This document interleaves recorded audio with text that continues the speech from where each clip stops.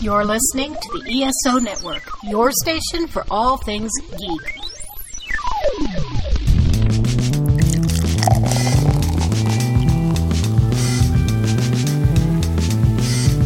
This podcast contains potentially adult language, adult themes, definitely drinking, and possibly sexual context. Listener discretion is advised. Welcome to Drinking with Authors, the Literary Briefs edition. I'm your host, Erica Lance. My co-host today, wrapped in a cow blanket, is Valerie Willis. Cold. Okay, it's not cold. You're in Florida and a weirdo. Our amazing guest today is Jim Nettles. Woo! Woo! Okay. And they rejoiced. Yes. Let's talk about what we're drinking, shall we? I am drinking my Pacific Rim Sweet Riesling. I only have that much left of a bottle. Super excited. And drinking a La Croix lime. So I'm properly hydrated during this process. Val has moved into her new house, which is epic, so we don't see blurry Val, but she's drinking something lame. What are you drinking? Water am I drinking with Author's Cup? Oh, that's true. Jim, for being on the show, you'll get a Drinking with Authors swag. We have cups and shot glasses. Look. We treat our guests right here on this show, you see? Look, merch. By the way, that shot glass holds 2 shots, so just be forewarned. So in other words, still amateur class. Okay. Perfect. Yeah, amateur, unless you do a row of them, which I may or may not have done a time or two. So what are you drinking, Jim? I am in the mother's milk. I'm in the Guinness. The mother's milk. Yes, I love it. Okay, let's start with our rapid fire questions. Are you ready? Sure. Are you looking for rapid fire answers? Because I don't think I've ever met an answer that was short. I say rapid fire questions. It doesn't end up that way, except for with Bill Fawcett, who felt I wasn't going fast enough, so totally threw me off and was yelling at me. So he's like, go faster. And I'm like, oh my God. What is your favorite book of all time? Ooh.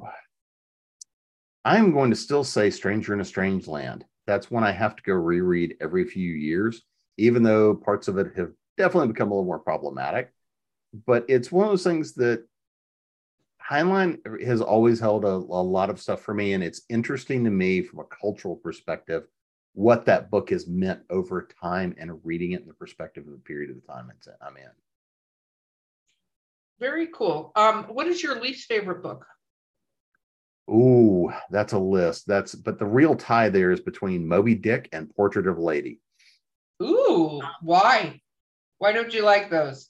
It's okay that you don't. I agree with you, but why don't you like those? Moby Dick is one of those things that, since my mother was an English teacher, it was as a classic. For some reason, when I was about 8 or 9 years old, I was like, okay, I need to read this. And about 3 sentences past Call Me Ishmael, it was like, okay, I'll come back to this. And I came back, still no. Every few years, I think I'm going to try it again. And I pick it up and I'm like, this is still nothing more than a critique on whaling. Cool. I don't need to know anything about whaling. I'm not writing anything about whaling. I suspect I will go to my deathbed without ever completing Moby Dick. And I fear that on my deathbed, somebody's going to decide to put it on audiobook and stick it on my ears just to force me to get to completion. So I'll be laying there and twitching as I hear the last stanza. Again, this is just one of my unrealistic fears. Death by Moby Dick.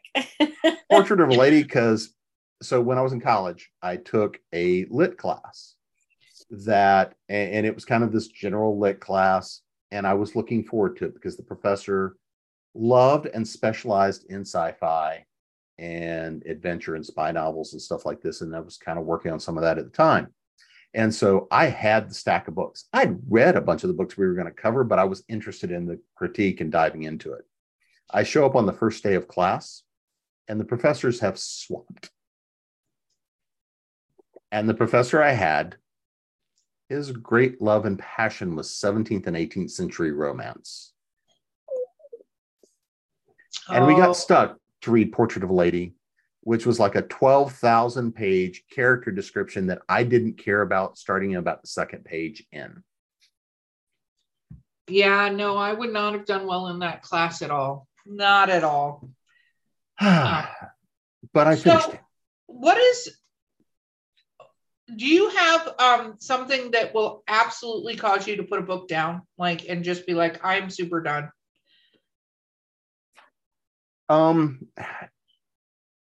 So looking at, and because I see a fair number of manuscripts as well, and looking at a manuscript, it used to be one of those things where if I picked up a book, I was going to finish it. And for a very long time, Moby Dick was the only book I had never finished in my life. Over the years, I've learned my time is much more valuable. And if it really just isn't grabbing me, I'm not going to say it sucks, but if it's not grabbing me, then yeah, I'll usually just sort of toss it and move to the next thing. I also recognize that there's times that I'm just not in the mood to read it. If I'm not in the mood for it, there's things that have become favored books and stuff later on, but I wasn't in the mood the first couple of times I picked it up, like Dune. The first time I tried to read Dune, I got a few pages and I was like, I'll come back. And it took me a couple of tries to get to it. And I now, I will go read Dune every 5 or 6 years or so and reread the series. But in general, the things for me that will, if you start out with it was a dark and stormy night, that's going to fly across the room. If it starts out, with just straight up too cliched, unless they're doing it in a way that just looks and feels a little different, if somebody starts out with something that is offensive, and it takes a lot to offend me, but if somebody starts out with something I look and I go, no fucking way. But other than that, I usually give stuff a fair amount of a shot. And if it'll get me through the first chapter, I'll finish it most of the time. Typos don't throw me out unless it's a lot of them. Poor word choice will tell me a lot about the writer. And one of the things that for me is a lot of the time, if I start getting bored, I will start studying and critiquing it from a word choice and character and setup. And it's not so much about what it'll cost me to toss it as it is what takes me out of the story and how do I start studying the mechanics of what could have been better. Well, with that in mind, do you write reviews? Yeah. Do you write reviews of all the books you read, or only the ones you're going to give a certain amount of stars to? If it's not a 3 and up, I generally won't, unless it is so horrific or something I feel compelled to go and hammer. But generally, if it is, it takes a lot for me not to be doing 4 or 5. Because if I finished it, it's going to probably be at least a 4. Okay, what about, have you ever emailed the author outside of ones that maybe to go, hey, you might want to take a look at this? Yes, I have. Because I am a shy, resigning, quiet person. You've struck me as that. It's been very hard to interview you because I feel like you're not actually responding to the questions. I may not be responding to the questions, but I'll have some answer. I have done it a few times where I've looked and gone, did you do any research at all? Like for me, again, I've worked in tech for a very long time. Also, part of my misspent youth was in cultural anthropology. I've studied a lot of really weird shit. But generally, if somebody can make something carry and go for the story, I'll give a pass. Even if it is I plugged in the USB key and I downloaded 37 terabytes of data and I did it in 90 seconds. I wish. I just look and go, I know you needed to move the story along. I will forgive such things to an extent.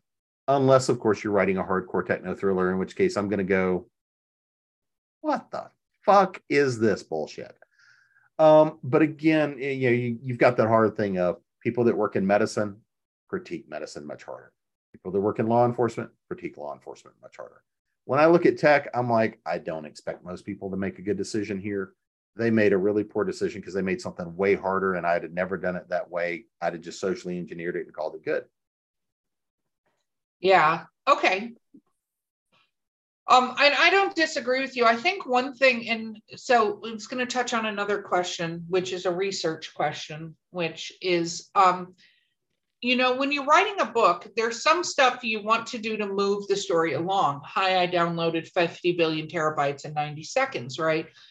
There's stuff, but I think in general, that's one of the things that throws me out of the story. I think we talked about this a little bit on the last podcast, or at least I had that conversation in my mind, where if you don't do your research a little bit on things, and I'm not saying go down a research fucking rabbit hole where you're looking at things for 10 years, Valerie Willis.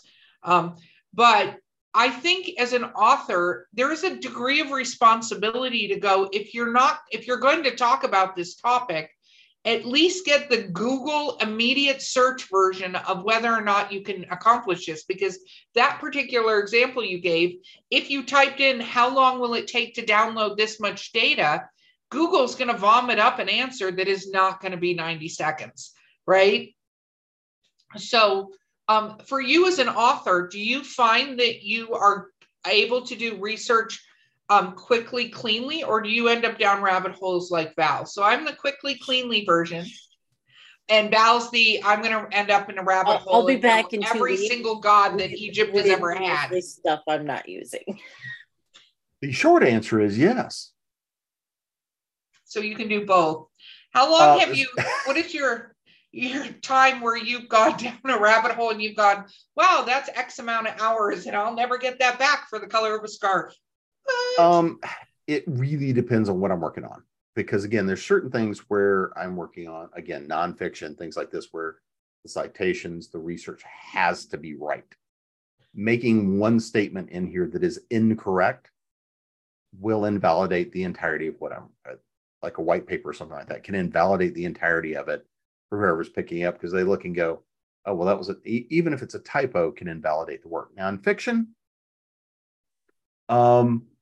a lot of the time I include things I already know something about. So if I'm doing research, it's going to be I need the refresher on this, or I need a new take on this. I need inspiration on this. Great, I've done it. I'm moving on. Other times it's I kind of want to do something around this. Let me go dive in the rabbit hole and see if there's a story there. That's kind of where that Krampus story finally came from. I'd been wanting to do a Krampus story for more than 10 years. I tried a number of them. They just didn't work. And I was like, I'm going to try this again. And I picked it up, and I was doing research. And I was like, and I started diving down the Perkton witches, and I'm like, because I'd seen it before. I'd heard discussion of it before. I knew the people in masks, and I found this one little tidbit, and I was like, and then I dove down this nice deep rabbit hole. Because again, I'm very happy to dive down a rabbit hole, but I can also research very quickly. I've done a lot of research, and kind of like the bad Tony Stark line is, when did you become an expert in particle physics? About midnight last night. That's about right. Having been a consultant for much of my career and most of my life, a lot of the time you don't have a long time to learn to become an expert in something, or at least expert enough to know the right questions to ask. Not necessarily have the answers, but what are the right questions? No, I think that's true from Valerie, the research goddess over there, that literally wrote the book on doing research as an author. So now I have nice little spreadsheets. Research into how to do research as an author, and published it as a book. So it's super fun. Let's talk about your favorite book to TV show or movie, like one you think they did incredibly well. Okay, so I'm going to talk about this piece because, again, it also inspired probably my next release that's coming out. I am in a collection that is called We Folk, Fairy Folk on Film. And so the piece that I did was an interpretation of the 1984 version of Dune as a fairy folk story. Okay. And so I will tell you what finally got me to read Dune was watching the David Lynch interpretation of it and going, I need to understand what I just watched. I'll tell you that version for a movie standpoint, and in the realm of it is fan fiction of the book Dune, is entertaining as shit. Yep. But is it the book? No, not but even it's close. Entertaining as shit to watch it, right? Absolutely. And so, looking at that book, again, it is there are elements of the story that are there. It's a very different movie, but it's what finally gave me the context to read the book and kind of dive deeper into it. I don't know if that necessarily makes sense. Another one that I enjoy, even though they have nothing to do with each other than the title, is going back to Starship Troopers. I'll go back to a Heinlein novel. See, I agree with you on this one. Nobody's ever said that on the show yet, but I agree with you because I read the book, and not a lot of people read the book, and I watched the movie. And in true honesty, I don't think they could have created a movie version of that book and not had it be boring as shit. Because the way that book is written is so military kind of like, in a way, that I go, that would have to be a TV show, like where they do the X amount of episodic to get the point of that book across versus, Neil Patrick Harris, go team. Yeah. I mean, but the spirit of the book, I thought it captured it so well.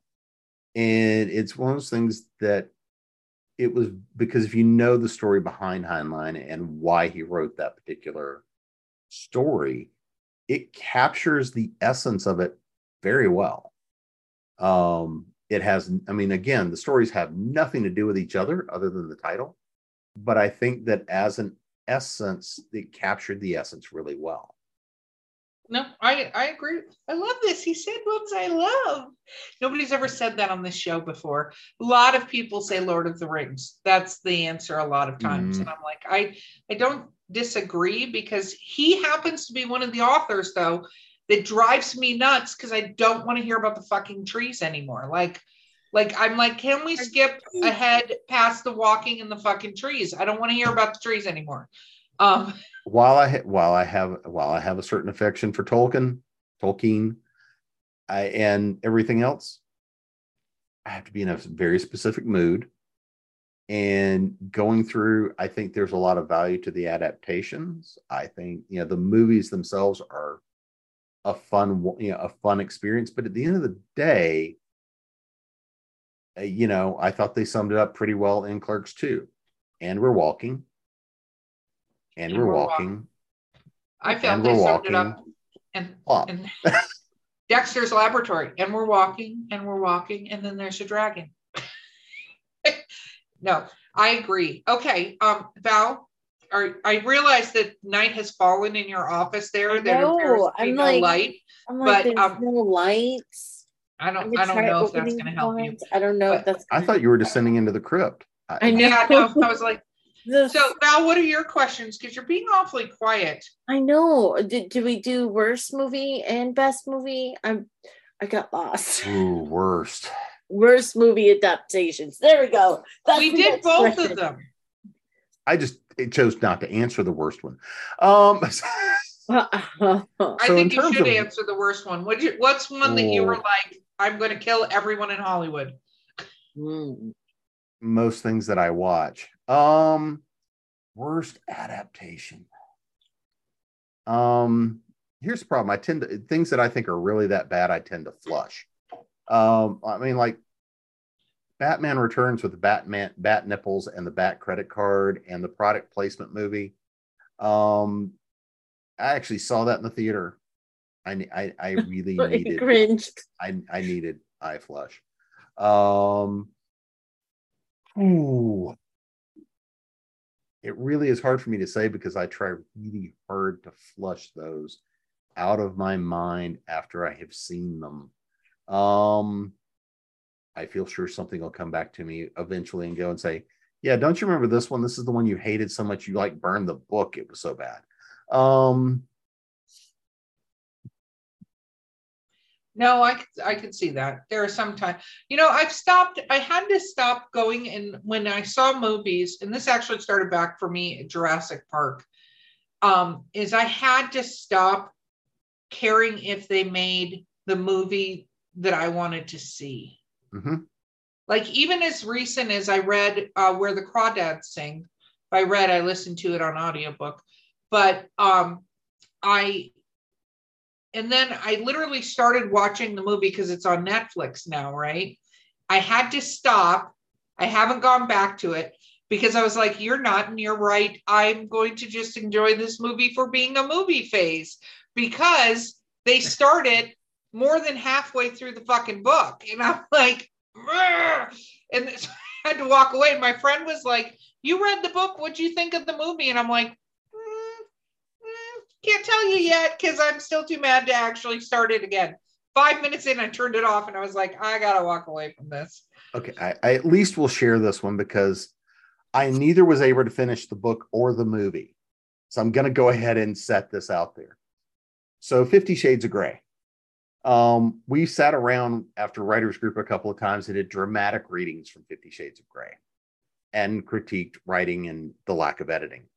And so the wife wanted to watch 50 Shades. She had pulled down 50 Shades. She'd already seen it. And so we start watching it, and they get to the hardware store scene. And you're talking to two people who have refused to read or watch this, but continue talking. This is in like the first 5 minutes of the movie. The guy comes in, goes in the hardware store to buy rope, and she walks over and cuts the rope. And I looked and I said, you would never cut rope. You burn those ends. That's when she said, we can't watch this, and turned it off. That's as far as I've ever seen.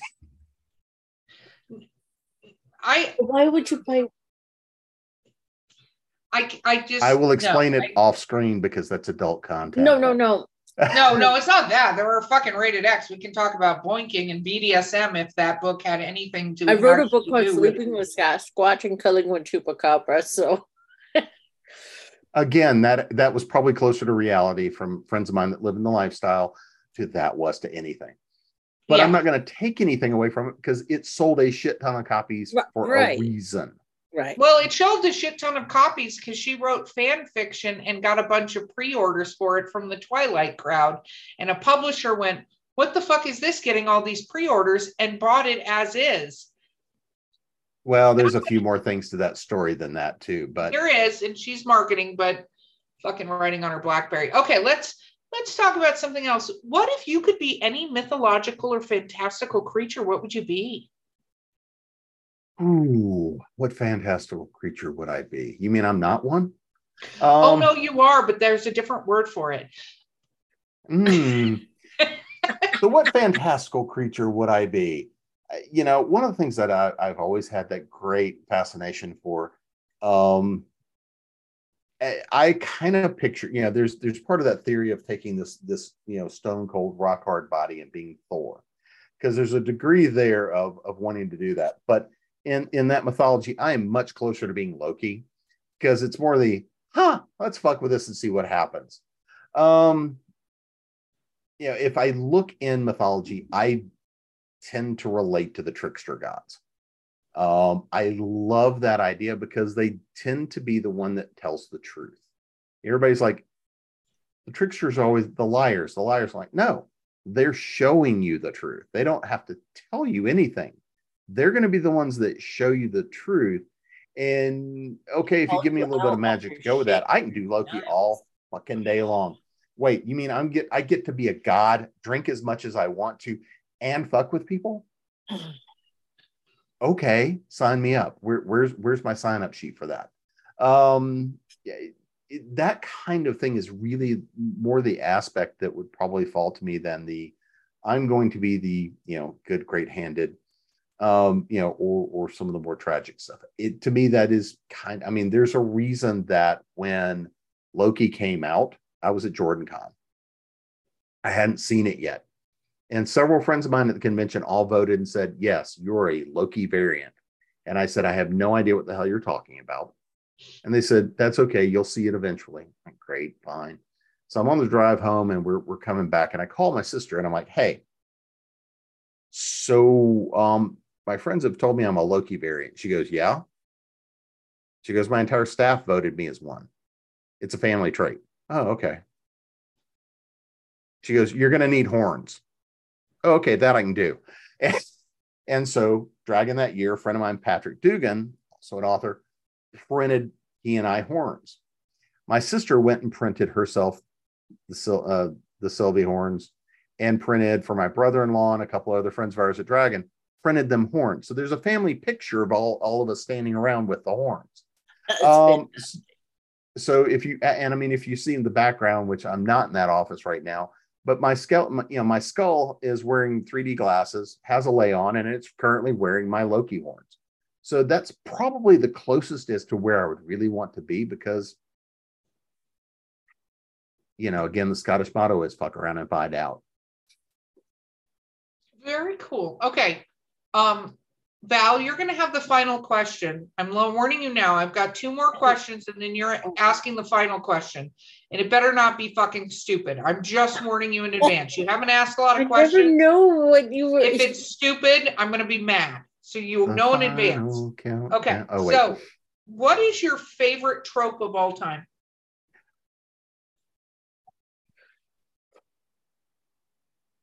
Damn it. That was what I was going to ask. See, now so in terms of tropes,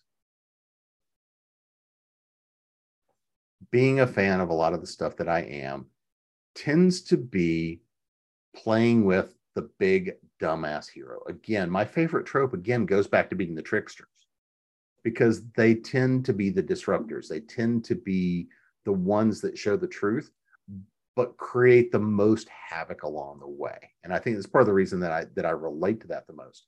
You find a lot of that in my writing. I mean, I'm dialogue heavy, but again, I like to write honest narrators, but I don't like to necessarily have the easy to read characters. You want to be suspicious of everybody, even the ones that you look at and you shouldn't be suspicious of.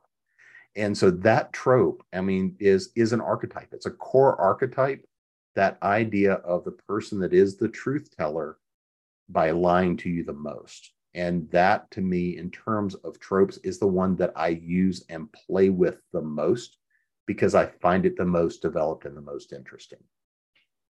I love it. Okay. And then what is your favorite weird food combination? So I cook a lot. And so you're going to have to be a little more specific about weird food combinations, because I'll eat just about anything. I want something that you will regularly snack on, that the majority of the human race that you encounter goes, how are you eating that? Or what the fuck is that? That's what I want. I want that weird thing that you love as a snack that most humans would go, what? So she always makes fun of me. So here's going to be the bad part. I don't snack that much. Now, I will cook some interesting combinations of stuff. Like we were at a friend's house this weekend, and I tried one of the things they said, and I said, oh no, here's how I'm going to go fuck with this. And that's one of the things I'm doing this weekend. And it's a cream cheese and pecans and all this sort of mishmash. And I'm like, yeah, we're going to work some more hot ginger and some mustard into that. I tend to like things that are way spicy. I'm from the low country of South Carolina. I was raised in a culture where we actually, my spice cabinets, notice the plural. I love to throw tons of spices and stuff that people typically would look at and go, what in the hell are you doing? One of my favorite recipes to make goes with ham and this time of year cooking, is what everybody calls the Christmas crack. And it is orange juice, preferably fresh orange juice that's been cooked down and reduced, with fresh pineapple and stuff cooked down and reduced, and a fuck ton of brown sugar, some molasses, a little bit of mace, a lot of nutmeg, a lot of cinnamon, a lot of cloves. And you want something that will make the entire house smell like holidays. And it's one of those things that I'll cook. But then I will sometimes put that glaze over stuff that people look at and go, you're out of your fucking mind, until they eat it. So there's a lot of things like if you're doing, like meats and stuff like that makes sense. You can do that with ham. You can do it with chicken. You can do it with, wings. You can do it with a lot of different stuff. But cooking that down and making that kind of glaze with something like that's really hot and spicy, like peppers, like do cheese stuffed peppers and stuff like that with that kind of a glaze makes that mix of sweet, spicy, and that kind of an infusion. And so that's one of those things that I'll do that a lot of people go and say, that just sounds wrong. There's a lot of other stuff I cooked, like gator tail. You do, flash fried gator tail, real thin, really nuggety.